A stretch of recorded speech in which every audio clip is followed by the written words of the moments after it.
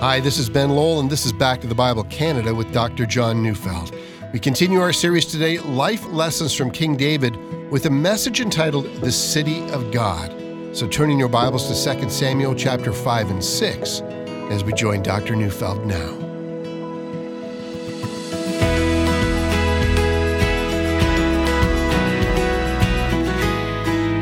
It's hard to know how to start. Where does one begin to tell the story of Jerusalem? And perhaps we could begin with Psalm 48, 1-3.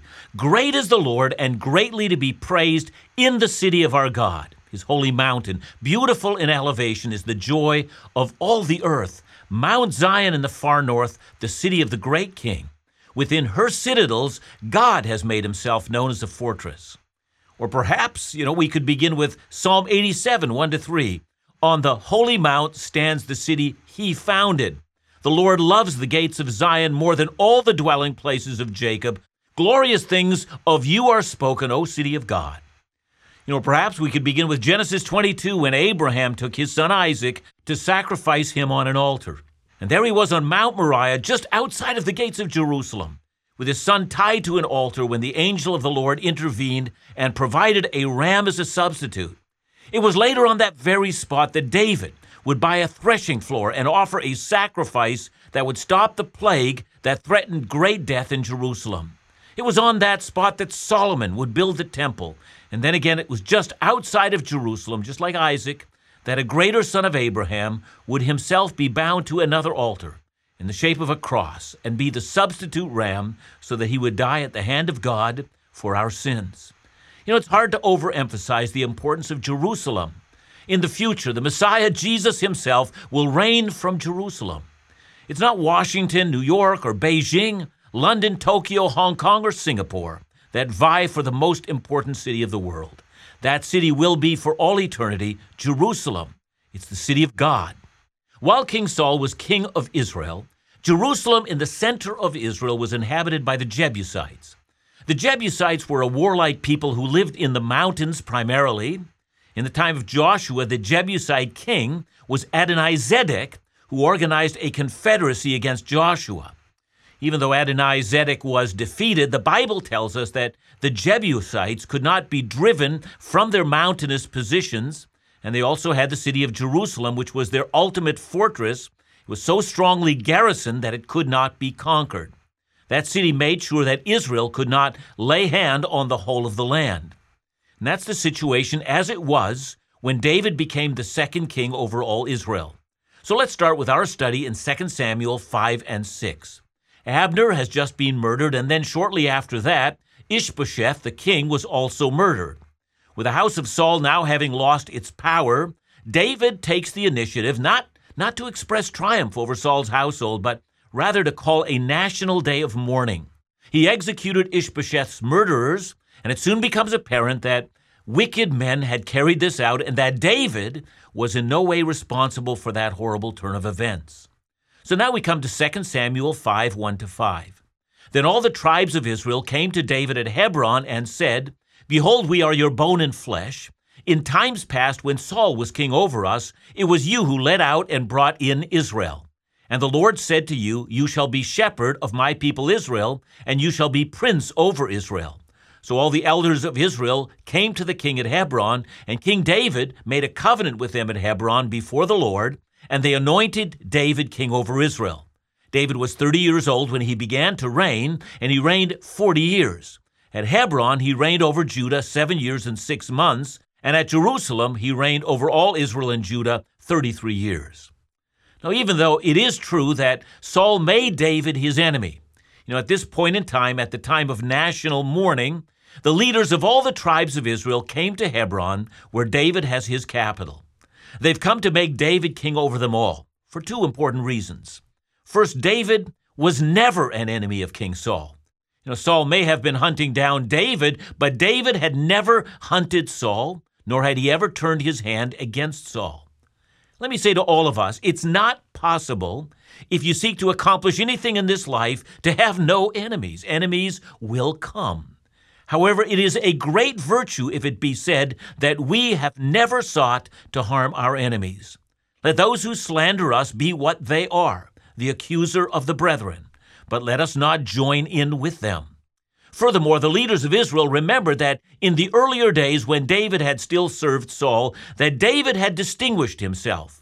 It was he who had won the greatest victories against those enemies of the nation that were still warring within her borders. Well, the second reason the leaders of Israel were united to make David king was that they remembered that God had spoken through the prophet Samuel that it was David who would be the next king of Israel. So we're reminded again of the position of power and influence that Abner had over Israel. Abner would not allow David to become king, and if Abner is taken out of the way, the people become united. Again, we're left to reflect on the power that certain people wield over people, over nations, churches, cultural groups, and so forth. Leadership can be both a blessing and it can also be the cause of unending division and strife. I have no doubt that Joab, David's commander, who was given direct orders to ensure that Abner would remain safe, simply reasoned that David was making a horrible mistake. If Abner were to be allowed to live, his unending power games would harm David and the future of Israel. And perhaps from that perspective, Joab was right. But David, for his part, had already learned some very valuable lessons. He would not run ahead of God. Let God deal with Abner. David would wait on the Lord. So who was right, Joab or David? I hope that as you seek to answer that question, that you might remember the words that David himself would later write in Psalm 37, 1-3. Fret not yourself because of evildoers. Be not envious of wrongdoers, for they will soon fade like the grass and wither like the green herb. Trust in the Lord and do good. Dwell in the land and befriend faithfulness. And then later in verse 8, David would add, refrain from anger and forsake wrath. It only leads to evil or more evil. Paul said something very similar in Romans 12:19. Beloved, never avenge yourselves, but leave it to the wrath of God, for it is written, vengeance is mine, I will repay, says the Lord. That, as we will see, is one of the great differences between David and his commander Joab. See, Joab took immediate action and eliminated any threat before it had time to gain momentum. On the other hand, David had already demonstrated that he is prepared to leave these matters to the vengeance of God. Well, you might ask, but why then is David, as we examine his kingship, such a man of blood? Yeah, it's true. David waged some very savage wars, as we're going to see. But it's also true that David waged these wars to establish the boundaries of the promised land as had been promised to Abraham, and in order to protect the people of God. But when it came to his personal enemies, well, David took a very different approach. So his willingness to wait for God actually unified the nation. And there's a lesson in that for all of us. A failure to wait for God to act has destroyed families and churches, denominations, and nations. It's simply a lack of confidence when we can no longer repeat, if God is for us, who can be against us? But David had that confidence. He was a man after God's own heart. And the leaders of Israel saw it, and they knew that God had given them their king. So David's first act was to move his capital from Hebron, but where was he going to go? He's fully aware of Deuteronomy 12 and the mention of the place that the Lord would choose as the center for all Israel. Hebron was too far south, but Jerusalem lay at its very center. Given its location and the strength of its fortifications, David knew that this is where he had to go. But how does one capture a town from the Jebusites that no one from Joshua to the present was able to defeat?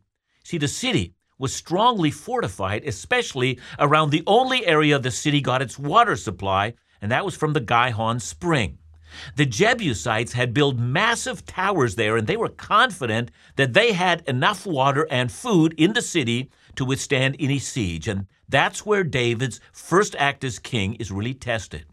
2 Samuel 5 verse 6 says, And the king and his men went to Jerusalem against the Jebusites, the inhabitants of the land, who said to David, You will not come in here, but the blind and the lame will ward you off, thinking David cannot come in here. See, I would imagine the Jebusites taunted David from the wall. If all we had in this city were just some blind and lame men, they would still prevent you from coming in. And they mocked him that way. We're unassailable. We don't even have to expend the effort to stop you from taking the city. Now, verse 7 is a remarkable verse because it simply says, nevertheless, David took the stronghold of Zion, that is the city of David, and we're left to immediately ask, how in the world did he manage that? Well, now that's one of the great stories in all of human history.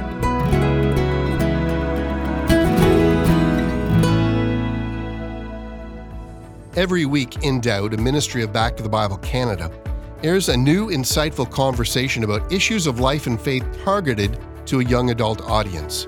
These conversations include Christian pastors and leaders from around the globe discussing important topics from a biblical perspective. Topics such as the sanctity of life or forgiveness, sexuality, the church, issues of mental health, loneliness, abuse, always with the intention of offering a biblical response. Join In Doubt on air on the indoubt.ca website, the In Doubt mobile app, or subscribe for our weekly podcast. We live in a time and place where the daily questions of life and faith are challenging. We believe the Bible will guide us toward truth and challenge us to live radically different lives. For more information about In Doubt, or if you'd like to support this ministry, call us today at 1-800-663-2425 or visit indoubt.ca.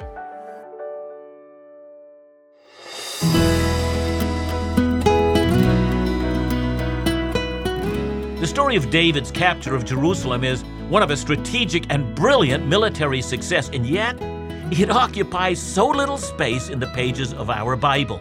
See, our Bible simply says in here, 2 Samuel 5:8-10, and David said on that day, whoever would strike the Jebusites, let him go up the water shaft to attack the lame and the blind who are hated by David's soul. Therefore it is said, the blind and the lame shall not come into the house. And David lived in the stronghold and called it the city of David. And David built the city all around from the Milo inward. And David became greater and greater, for the Lord, the God of hosts, was with him. Now, that is all that's said about one of the most important battles in the history of Israel. Well, why so? Why not describe this in glowing detail, blow after blow? And I'm going to get to that in just a moment. But for now, let's see if we can recreate this battle from what we know. See, archaeologists have discovered an extensive series of tunnels under the city that was once occupied by the Jebusites. Archaeologists have found the remains of a huge tower built by the Canaanites about 2000 BC, and that would mean that at the time of David, that tower had already stood for 1,000 years. Each stone of that tower weighed several tons, so you weren't going to move them. Well, that tower defended the water supply, and it ensured the safety of the city. The city itself is atop of a valley that runs all around it, so the only way to attack it would be to go up a very steep embankment until you come to the top of the mountain where there would be a stone wall of the city. See, that's why the Jebusites taunted David. The blind and the lame will defend this place against you. You're no threat at all. And David quickly realized that he couldn't attack this city in the ordinary way. According to 1 Chronicles 11, David had promised that whoever leads the attack against the Jebusites will be his chief commander. And Joab, who wanted to keep his position and because he was a man of action, immediately took charge.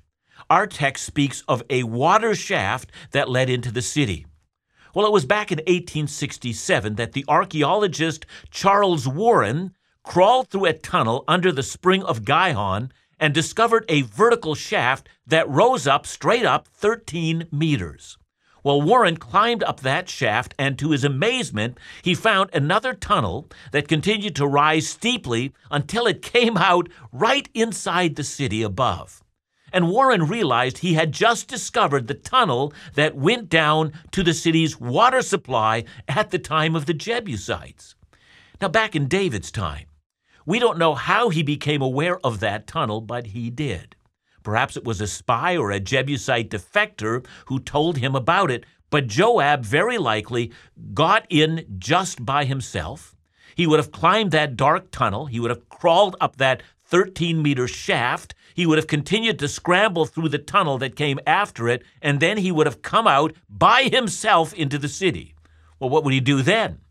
Well, he would have sprinted from the opening of that shaft to the city gates and simply opened them. No one would have noticed one man doing that. And before the Jebusites even knew their city gates were now wide open, David's men would have rushed through those gates, and now the battle would be fought right within the city. And David's men were too much for them, and the city falls to David. So why isn't more said about that? Well, I think the answer is that this is a natural weakness of the city, and it was not going to be advertised in the pages of the Bible, lest future enemies would exploit the same weakness. In the future, kings of Israel would work very hard to further fortify the Gihon Springs, and did it remarkably well. Now, that's the drama, and it really is a quite amazing drama. But what's also amazing is the statement that the blind and the lame would hold Israel's king out of Jerusalem. In an interesting twist, did you know that although Jesus did a number of miracles in Jerusalem, yet only 2 of them are recorded?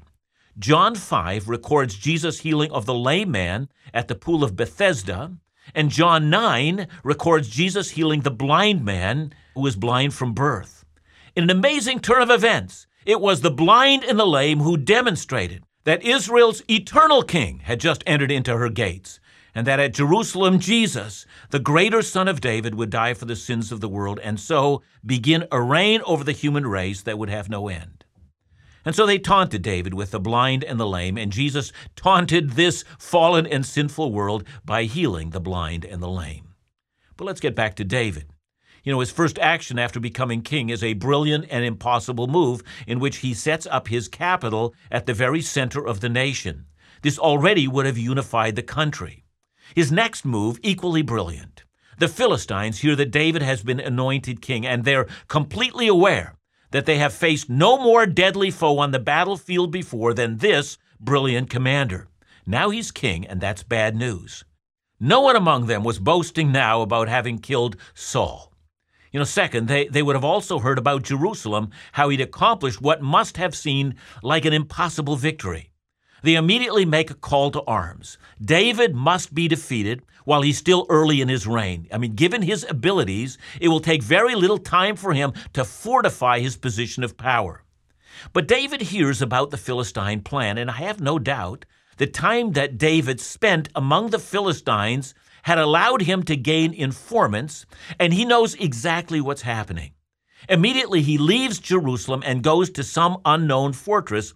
It's probably a fortified city that would have been very close to the territory of the Philistines. Rather than waiting for them to come to him, David will take the initiative. So 2 Samuel chapter 5 describes 2 very decisive battles.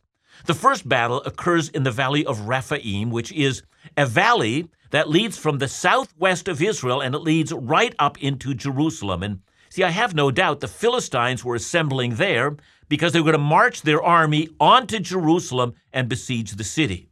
But David has been seeking God, and he immediately marches towards the Philistines in what was no doubt a very surprise move.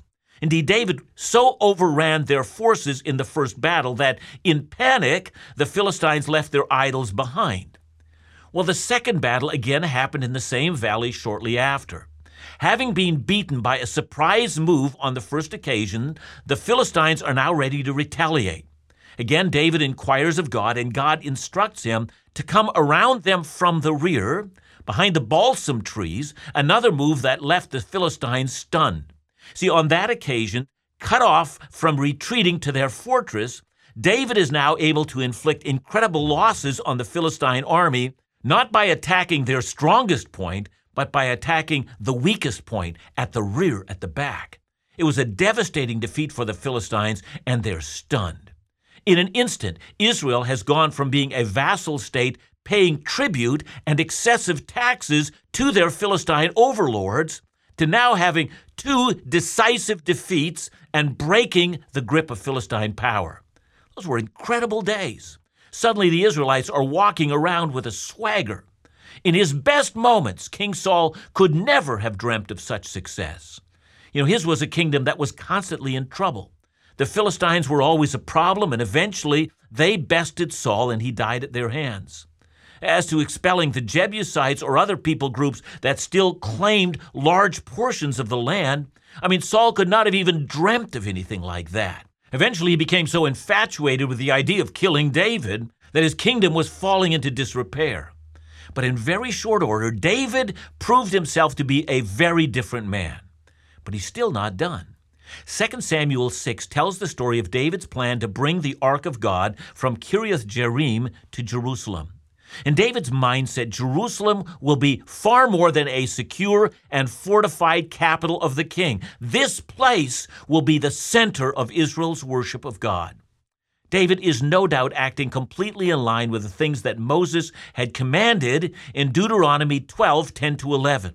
But when you go over the Jordan and live in the land that the Lord your God is giving you to inherit, and when he gives you rest from all your enemies around so that you live in safety, then to the place that the Lord your God will choose to make his name dwell there you shall bring all that I command you, your burnt offerings and your sacrifices, your tithes and contributions that you present, and all your finest vow offerings that you vow to the Lord.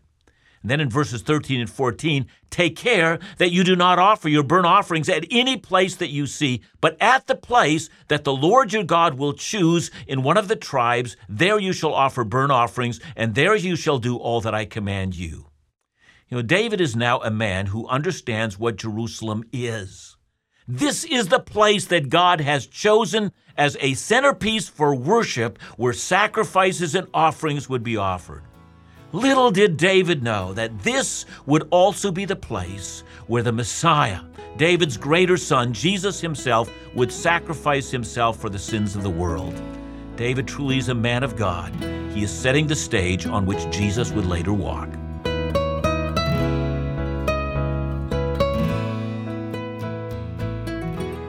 John, thanks so much. But let me ask you, is there a chance that as Christians we don't talk about the significance of Jerusalem enough, both for today and for eternity?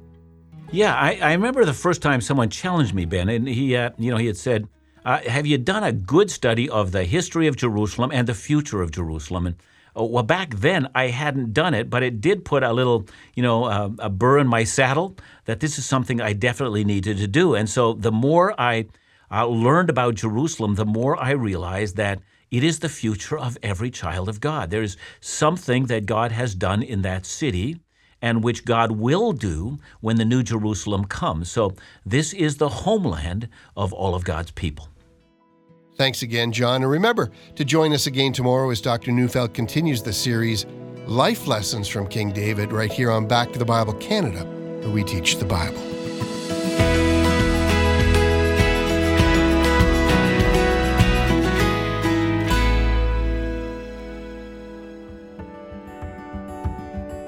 You remind us every day, you challenge us to ensure that the calling of God to provide excellence in Bible teaching remains uncompromised. And that's exactly the mark we're striving to hit every day. Recently, we received this note from a listener. Thank you for staying true to the gospel regardless of changing times.